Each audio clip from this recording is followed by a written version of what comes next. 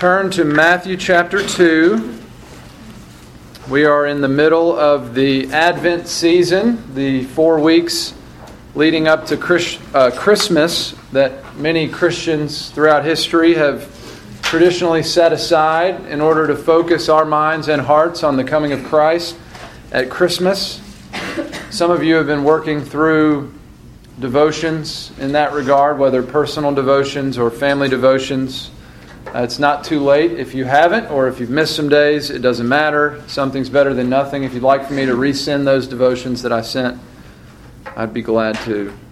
I normally have an Advent series in here for the 4 Sundays leading up to Christmas. It didn't work out that way this year, but we will spend the next 2 weeks anyway just thinking about a couple different angles on the birth of Christ and also events surrounding the birth of Christ.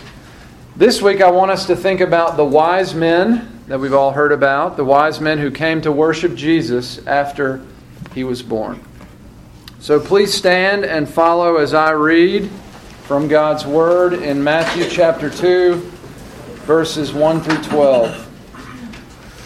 Now after Jesus was born in Bethlehem of Judea in the days of Herod the king, behold, wise men from the east came to Jerusalem, saying, "Where is he who was born King of the Jews?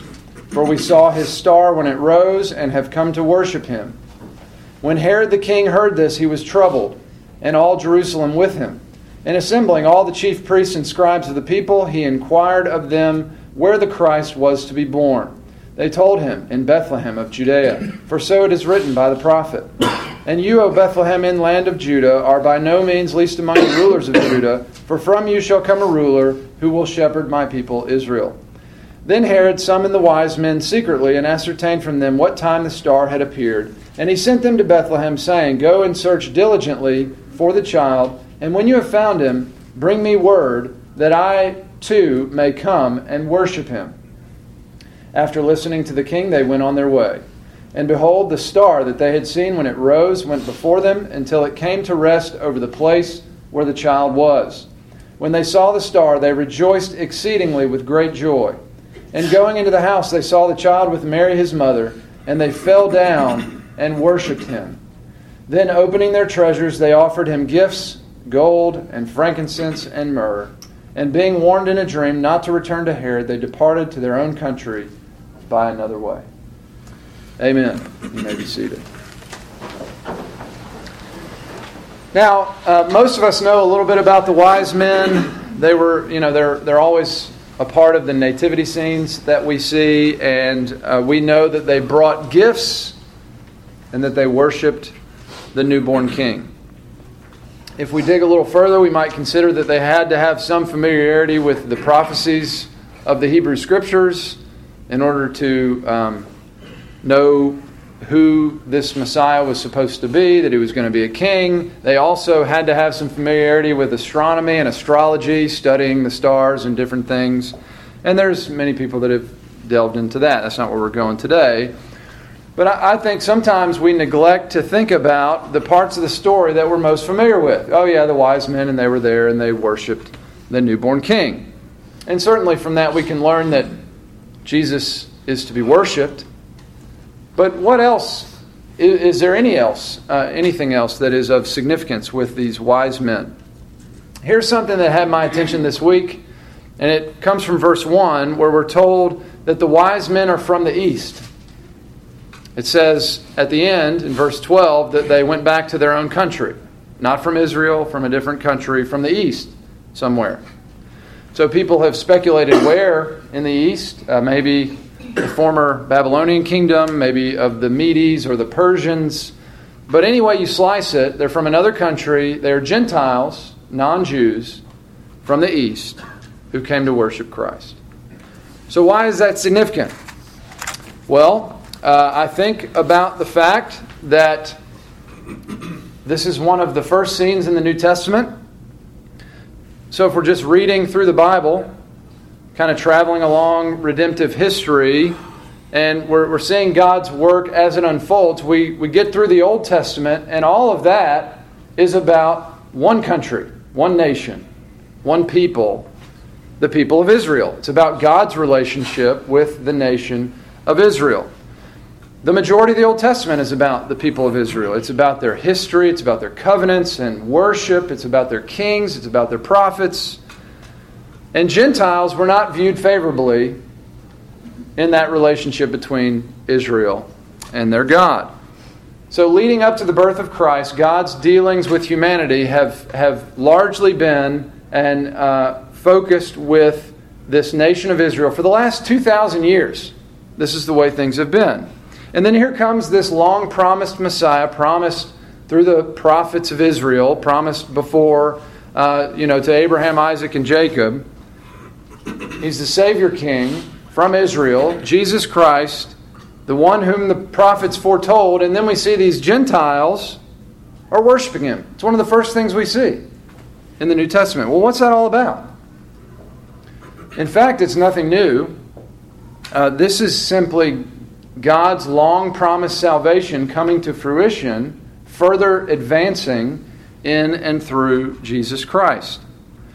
So over 2,000 years prior to this, God made covenant promises to Abraham. In Genesis 12:3, it says, "Go from your country and your kindred, from your father's house, to the land that I will show you. And I'm going to make you a great nation. I will bless you. I will make your name great so that you will be a blessing." So here God says to Abraham, I'm going to give you some land. I'm going to make you into a nation. He's talking about the nation of Israel. He's talking about the land of Canaan that became Israel's land. I will bless you to be a blessing. This is talking about God's salvation blessing. We know that those who have the faith of Abraham are sons of Abraham. We're brothers in Christ with Abraham, as much as that may bend our minds. But God's salvation blessing given to Abraham 2,000 years before Christ, extending that into the nation of Israel through his son, his grandson, Isaac, Jacob, the nation of Israel. But it was not going to stop with Israel, because in that passage I read in Genesis 12, the next verse says, "In you, Abraham, all of the families of the earth shall be blessed." All of the families of the earth. So the blessing of God's salvation to Abraham, to his family, to Isaac, to Jacob, to the nation of Israel, it was never meant to stop with Israel. God promised Abraham as many descendants as there are stars in the sky, and from the very beginning, God intended to take those salvation blessings to the end of the earth, to all nations, even to every family of the earth. In Genesis 26, God is reiterating these covenant promises with Abraham's son Isaac. He says, "I will multiply your offspring as the stars of heaven." Same thing He said before. "I will give to your offspring all these lands." Same thing He said before. The immediate fulfillment of this is in the nation of Israel, where one family becomes many families in a nation. But it doesn't stop there. The next verse, it says, "In your offspring all of the nations of the earth will be blessed." All of the nations of the earth. So from Abraham to Isaac to Jacob, Israel, but it was never meant to stop with Israel. God's salvation has always been intended to spread to every nation. Over 1,000 years after Abraham, the prophets of Israel pick up on this, and they're foretelling the coming of the Messiah. They're telling about God's salvation with the Christ. The prophecy in Joel 2, where it talks about the Spirit being poured out on all flesh. That means all people groups, not just Jews, but Jews and Gentiles. Isaiah talked about this a lot. Isaiah 42, the promised Messiah is called a light for the nations, plural. Not just the nation of Israel, but for all nations. Isaiah 49:6, "I will make you as a light for the nations, that my salvation may reach the ends of the earth." The blessings of God's salvation were always intended to spread beyond the nation of Israel. The greatest purpose of the nation of Israel was to lead us to Jesus, in and through whom God's salvation would spread to all nations. So what we see with the wise men is that is beginning to take shape. God's salvation is not just heading to Israel, it's heading to all nations. And then, after Jesus' death and resurrection, we see that gaining steam. He gives the Great Commission. Go and make disciples of all nations. So when we think about the wise men, we should think about God's promise to Abraham. We should think about salvation to all nations. even all families of the earth. We should remember the prophets who foretold a light for all nations, not just the nation of Israel. When we see the wise men, we should remember that Christmas is about missions. It's about God's global mission to save His people from every nation. And it's about Jesus' great commission that we're a part of to go and make disciples from every nation. Wise men from the east, from another country, not Jews but Gentiles, came to worship the newborn King. And what we should see is there's a whole lot more where that came from. So to help us think about this further, I want Marcos and Will to come up, if you would, guys. Marcos Bazzelli, and you guys know Will Savell. Marcos is a graduate of Reformed Theological Seminary, which is where Dr. Young graduated from. He works with the Argentina Bible Society and was in town this week for a big meeting with Will Savell and the Grace Institute, along with Third Millennium Ministries, which many of you are familiar with, as they partnered together for God's work in Argentina and beyond. So welcome, brother. Great to Glad be here. to have you today. Why don't you start by telling us a little bit about your family? Sure. I've been married for 16 years already. I have 4 kids. Abby, who was born here in the States, in Mississippi. So I brought a piece of the U.S. back to Argentina. She's 14. Aileen is 13. Kayla is almost 10. And Francesco, he's 2. So, yeah. Big gap there. Really in love with that boy. Oh, that's right. That's very good. Now, you have been a senior pastor. You're now an assistant pastor. Your dad was a church planner and pastor forever. But now you're working with the Argentina Bible Society. So tell us a little bit about the Bible Society and what you're doing there. Well, it's been there for like 190 years already. So it's probably the oldest Christian institution in the country. It actually began before we became a nation. We had a constitution. So through actually the British and Foreign Bible Society and through the American Bible Society as well. Mm-hmm. We actually donated the building back in 1966. Wow. Anyway, so it has a great network of about 13,000 churches that we visit once a year, literally physically visit once or twice a year. So that kind of opens lots of opportunities to serve churches, to offer training to pastors and leaders all over the country. And we are part of the largest fellowship, what is called United Bible Societies, which is the second most global institution in the world after the Red Cross. And there are about 150 of them. 150 Bible Societies. Bible Societies that serve over 200 nations. And your Bible Society serves 13,000 churches? Yeah. I mean, there are about 20,000 churches in Argentina, but we literally touch like 13,000 churches every year. With the scriptures and all, translation and things like that? Yeah, we have like 20 full-time promoters that are the guys traveling the country, and they drive about 400,000 kilometers per year by car, believe it or not. Just distributing God's word. But lately, one of the actually global emphasis is not about only translating the scriptures, what has been traditionally what Bible societies would do, and distributing the scriptures, but helping Christians to engage with the Bible in more like meaningful ways, And many people don't even have a Bible, so so just putting the Bible is great in their hands, but it doesn't finish there. Wow. So we help them to engage, providing resources. I just am stunned by the scale. Yeah. You're one Bible society, and then you're saying there's a network of how many Bible societies? 146. So it's growing, but about 150. Times thousands of churches and, that's translation of the scriptures. And how many different nations, you said? Over 200. 200 nations. Yeah. Translation of the scriptures, getting the scriptures to the people, and training them, training pastors and laymen in how to... It's just amazing to see what's going on over there. We get together once a year in what is called the round table meeting. And so you sit down with Bible societies, from over 100 countries and just listen to the stories of what's going on there. It's just amazing, It's really hard to overestimate the significance of that. I mean, one of the great things that the Reformers did in the Protestant Reformation was they gave the scriptures to the common man, right? Right.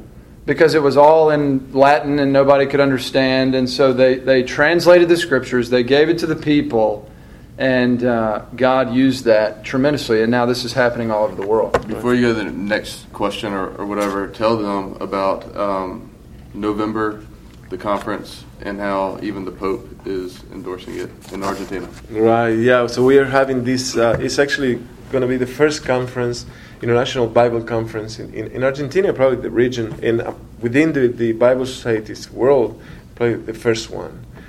So we're going to just make a huge goal to the church to come back to the sufficiency and centrality of the scriptures in the church life and kind of advocate for the Bible in the public square.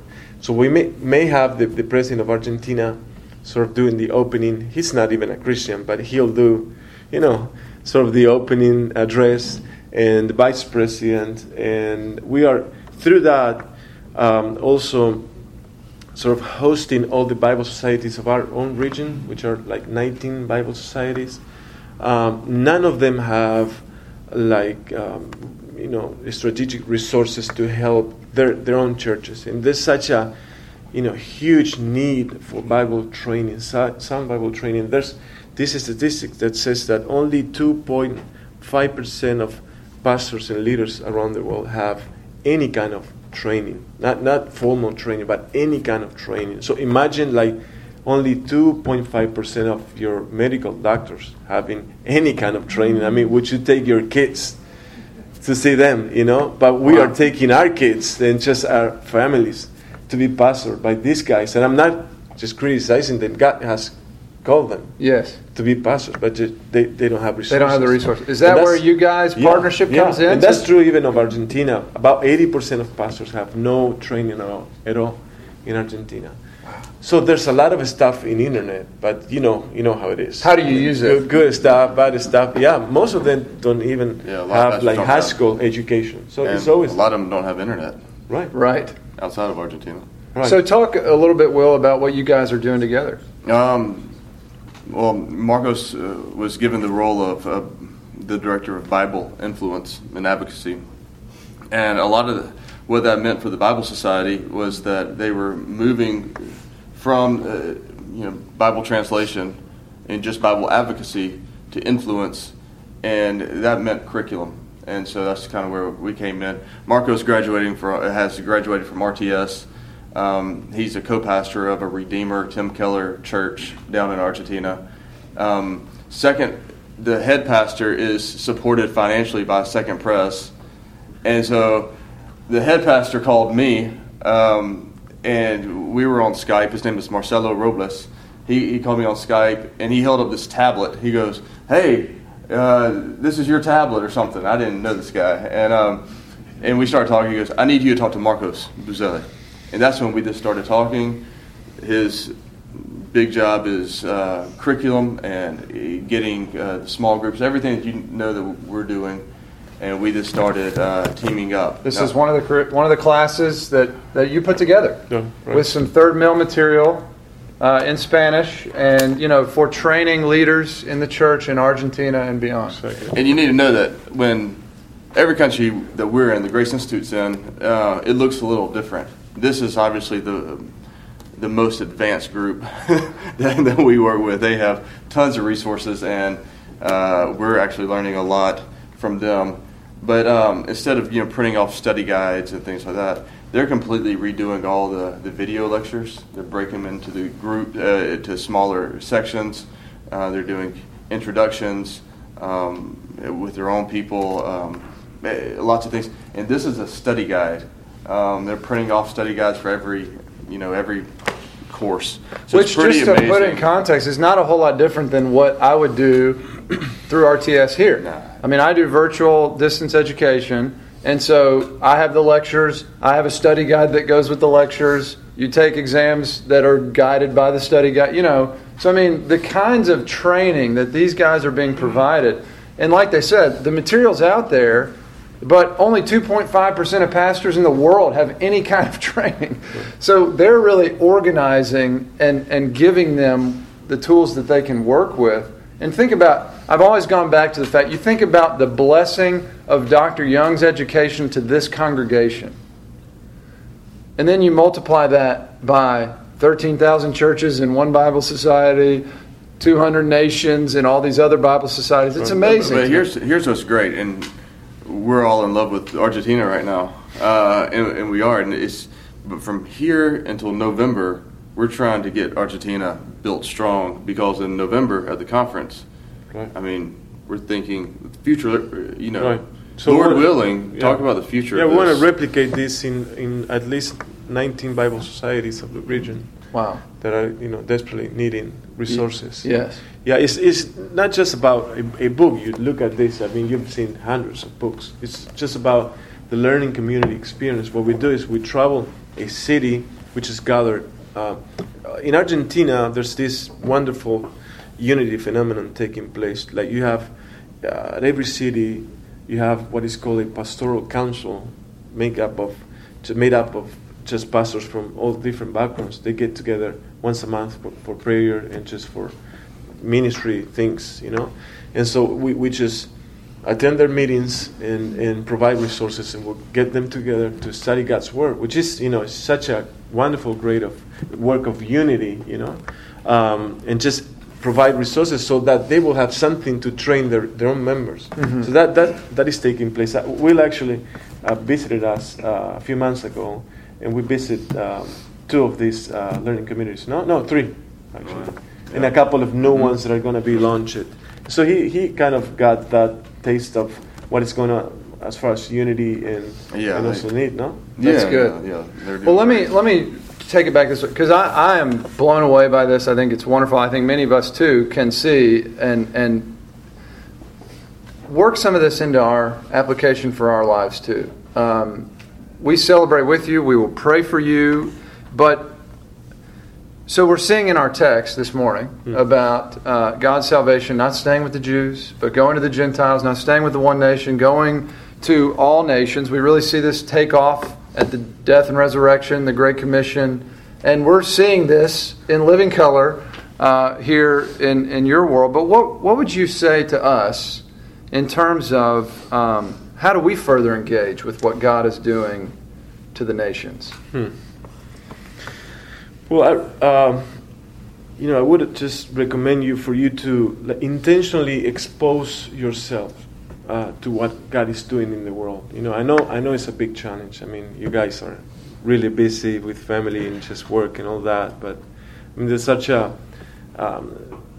rich experience of Christ Himself as you expose yourself to the body of Christ. You just understand His love. There's a wonderful passage in Ephesians. I don't know if you want to just read it quickly. You may read it? Just read it. 17 through 19. Ephesians 3, 17 through 19 says, "So that Christ may dwell in your hearts through faith, that you, being rooted and grounded in love, may have strength to comprehend with all the saints what is the breadth and length and height and depth, and to know the love of Christ that surpasses knowledge, that you may be filled with all the fullness of God." So it talks about comprehending the love of Christ, not only that particular attribute, but everything that flows out of that, and also being filled with the fullness of God.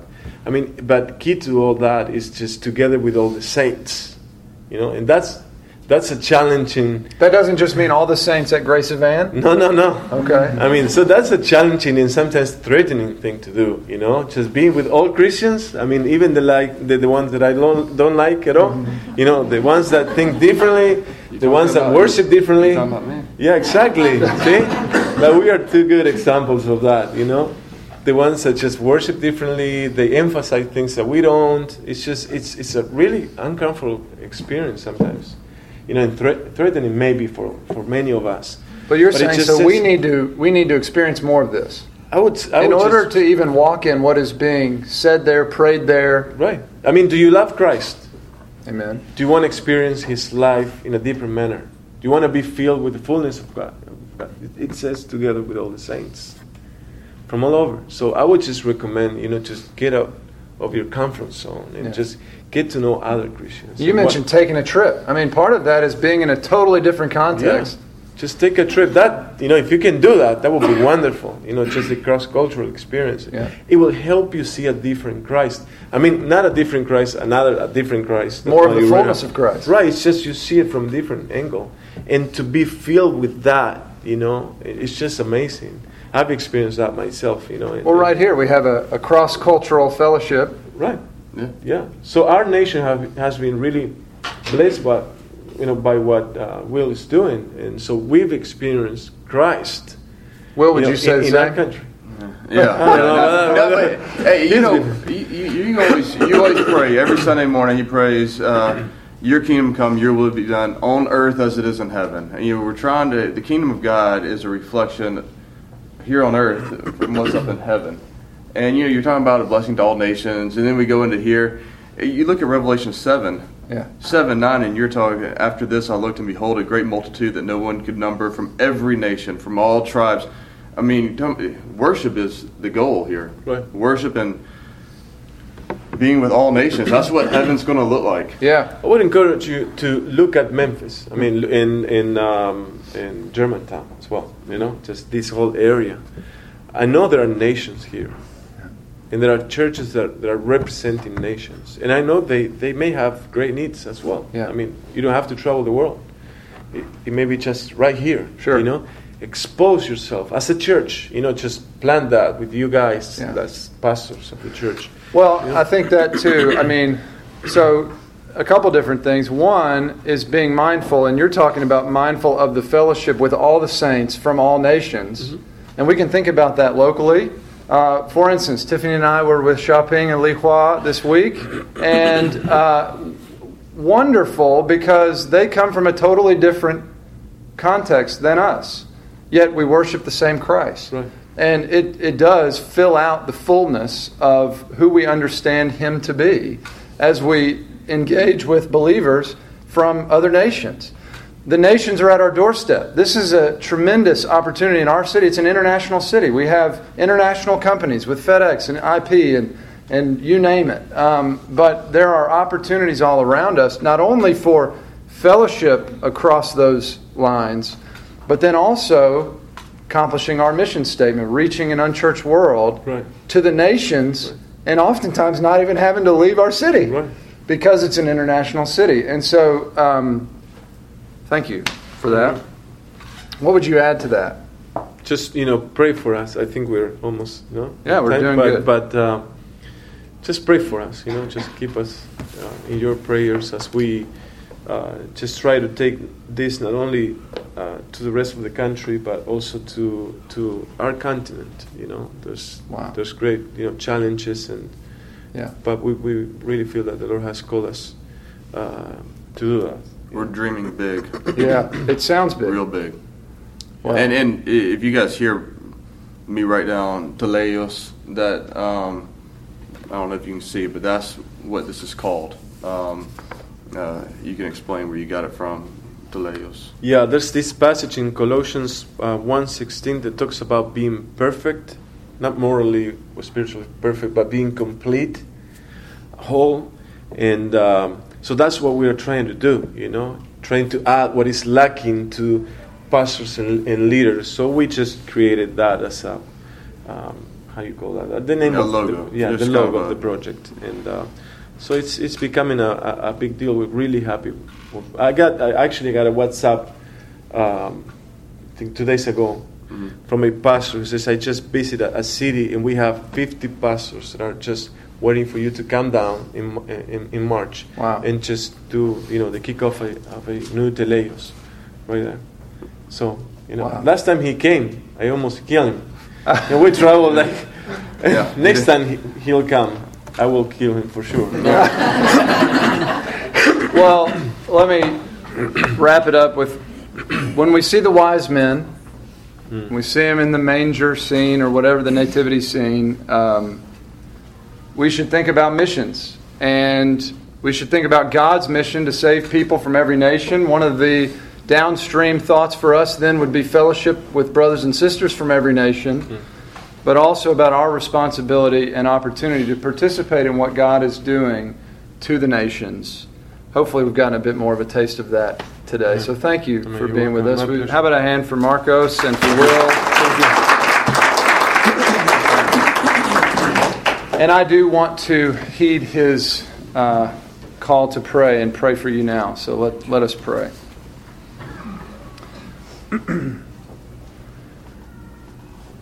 Our Father in heaven, you are indeed holy, holy, holy. The earth is full of your glory, and you have said that you will continue to broadcast your great name to the ends of the earth, to fill it fuller. You will continue to bring your kingdom to earth as it is in heaven. And so we're asking, Lord, that you would act according to what you have promised, to continue to bring your salvation blessings to the end of the earth, to all nations. We pray especially now for the nation of Argentina. Pray for Marcos. We thank you for your work in his life. We thank you for saving him. We thank you for his parents who raised him in the faith. We thank you that you are establishing your covenant generationally in his home. We pray for his wife and children, that you would bless them in knowing you deeply and profoundly and walking with you all of their days. Lord, we pray for his ministry.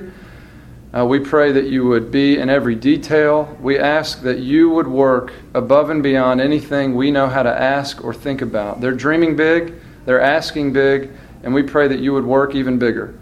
Lord, we pray for the upcoming meetings, this one in March with 50 pastors, that you would just supersede expectations, that you would go before them and with them and in them and through them. Lord, we want to see the gospel proclaimed. We want to see disciples made in every nation.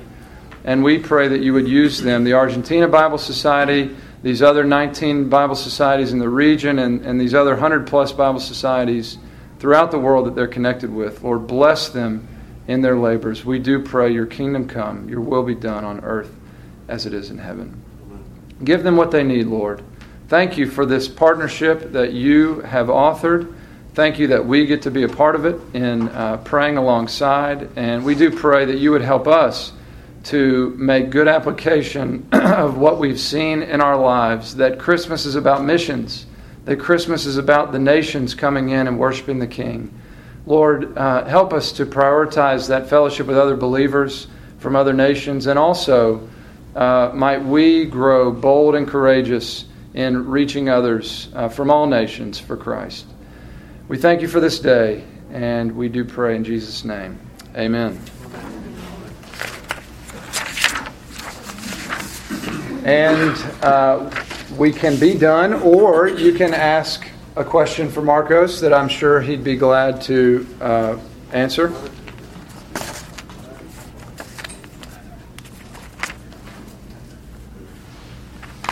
It was so good, there's no questions. That's right. Thank you again. Clear or nobody understood anything. Oh, no. Very clear. Thank you very much. All right.